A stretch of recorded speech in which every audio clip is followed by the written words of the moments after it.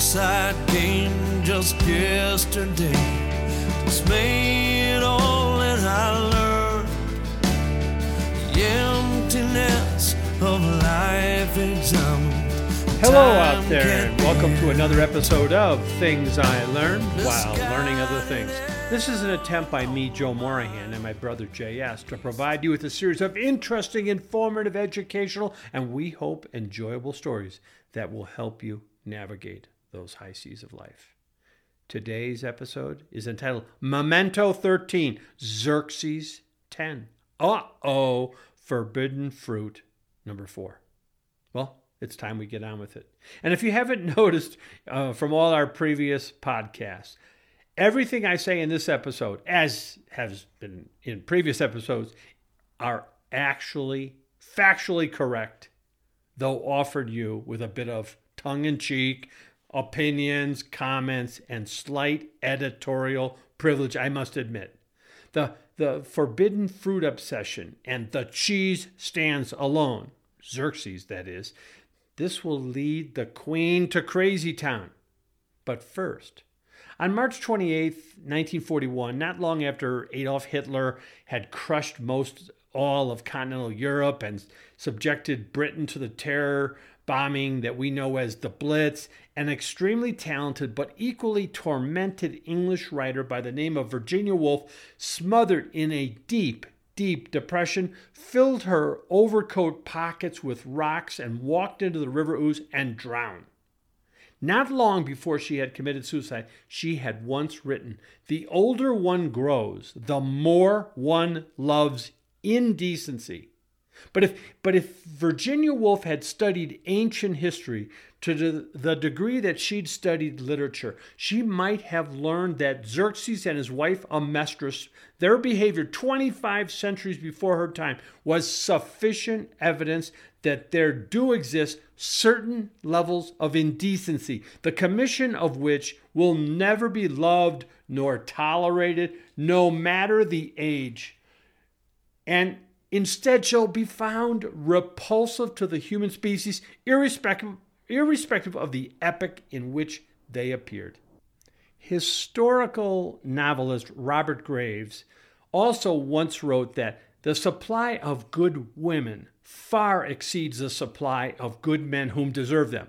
And one might hold that Graves's assertion is very close to the truth. Well, that may be the case.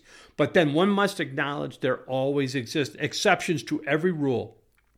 And in the case of Xerxes and Amestris, they were the equal of the other in indecency. So let us now begin the trip down Temptation Road, those 12 steps to perdition. So to set the frame and framework, it's 480 BC. Xerxes and his Persian army and navy have had their asses kicked in battle at the hands of the allied Greek forces assembled to repel that barbarian Persian invasion. The Greeks had shown the Persians, as my late friend, newspaperman Steve Pleza would say, they showed them just who had the meat at Artemisium, then at Salamis, and soon thereafter, the Greeks had delivered that final coup de grace via the humiliation served up the Persian army commanded by Mardonius, nephew of Darius the Great, at Plataea. And this last disgrace was not witnessed by Xerxes firsthand. No, it wasn't, because by the time that humiliation had been meted out, the Persian menace dealt with, Xerxes had already fled on the road again, if you will, back home, tail between his legs. Not a good look in either dog or king. And on that journey back home, a disgraced, humbled, dejected, and freaked out Xerxes was in desperate need of obtaining an immediate jolt to boost, to re-energize his less than normal, below normal, recently depleted low T count experience post that visceral emasculation at the hands of those virile Greeks. Fate, fortuna, destiny, chance, history all suggest the king He'd be looking for love in all the wrong places now. And there is no dispute, however, that on the road home, the thought occurred to the king, Xerxes. Relief. Relief may well be close at hand. It might be both convenient and fortuitously a good idea to set about rescuing his manhood by obtaining a little bit of nookie. So he began to pursue quite aggressively his brother Macystes' wife, whom was close by, part of his royal retinue. She was hot and she was there. And that was very helpful to Xerxes. I am the king of kings, he thought, the big swinging dick of the Persian Empire. And as Jesse Jackson was so fond of saying, I am somebody. So too concluded Xerxes, I am somebody, and I am the big duger here. Now, it's completely true. I have never read Xerxes actually suffered from low T syndrome or had these Jesse Jackson, that low-life, swindling, womanizing, race-baiting hater that he was. Xerxes never had those thoughts, at least in my readings of Herodotus, Thucydides, Xenophon, or Plutarch. I have never read these words. However, based on what I have read about the actions of Xerxes post his ass kicking by the Greeks, I think it is safe to assume that it is very, very likely, A, he was physically depleted.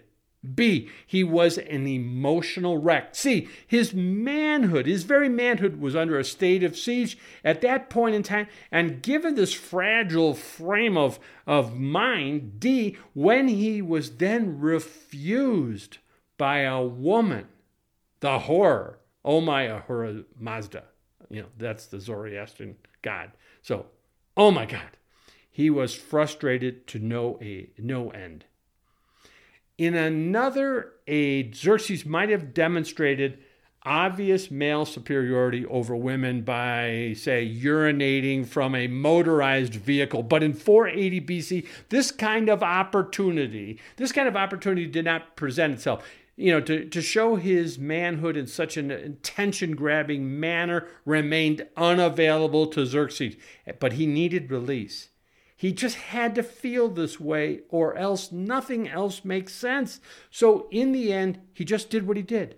And what he did was, Xerxes had a brother named Macystes, and he had a wife whose name has been lost to history. Therefore, for our purposes, let's just call her O. So what follows then is the story of O, if you will.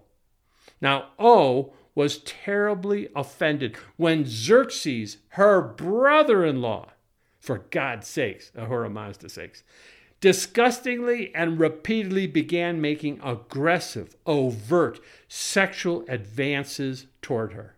And Xerxes would not take no for an answer from O. Xerxes soon was going to learn the often painful lesson that women whom are easy on the eyes are not always so easy on the heart and soul. And the worst of it is, though, as so often proves to be the case, in these kind of cases, the woman after whom a man so loathingly lusts, she's not actually the same woman who will bring down the hammer on his or on other people's heart and soul. And there's no telling in these kind of situations exactly who will pay the piper for what has gone on. Now, legend has it that revenge will be found on the road to self-destruction. And that might well be true. But in these confusing, twisted affairs of the human heart, who knows what happens? Who knows who's going to get hurt? What might go down? Who knows what a tormented mind might dream up? It's like Brownian motion. It just defies prediction. Nobody knows what will happen next. Paraphrasing Winston Churchill's suggestion to Brits who were living near the southern, the southeastern coast along the beaches of Britain exposed to potential lethal Hun invasion ordered by a crazed Adolf Hitler, that there was no reason he saw that a Brit couldn't take at least one Hun invader out with him as you go out. In war, aggression appears to be a rational act. In love, well, we're way past midnight now. It's getting really, really dark. And in any case, the fault here lays not with O. It rested clearly, squarely, and only upon the shoulders of Xerxes. The truth of the matter is, O displayed some real balls, true courage, and showed an unwavering, honorable loyalty to her husband, while demonstrating at the same time her complete disdain for Xerxes by repeatedly refusing the King of Kings' smarmy, slimy sexual advances. Never forget, the king is dogging his brother's wife. As King of Kings, Xerxes was used to getting whatever he wanted, whenever he wanted it, 100% of the time. He wanted what he wanted, and he expected to be given it. This is what kings do. His wish was the law. And Xerxes wouldn't take O's no for an answer. And he continued to just hound her like the dog he was, trying like hell to cuckold his own brother. Lord Acton's famous dictum was in action. Power corrupts, and absolute power corrupts absolutely. Finally, O had had enough. And O told the king in no uncertain terms, F off. Just F off. Now I have to tell you, the plot is going to thicken, as these things tend to do. Shakespeare, out of his own personal experience perhaps, he appreciated for better or worse the true state of the human condition. Either that, or at a minimum, he was an ardent, admirable, amateur historian whose reading of human affairs allowed him to perceive, as he would write, that some by sin had risen and some by virtue had fallen. And relying upon Shakespeare's ominous insights into the motivations of the human mind as grounds for contemplation in light of O's having scolded the King of Kings, get lost, refuse his needs and desires. And this was done by a mere woman. After having lost a war in a humiliating fashion, something has to give. Something just has to give. And long before Xerxes and Amestris, Homer, the poet, had written, "Everything is more beautiful because we are doomed." Heraclitus once said about life, "You can never step in the same river twice. No, you can't."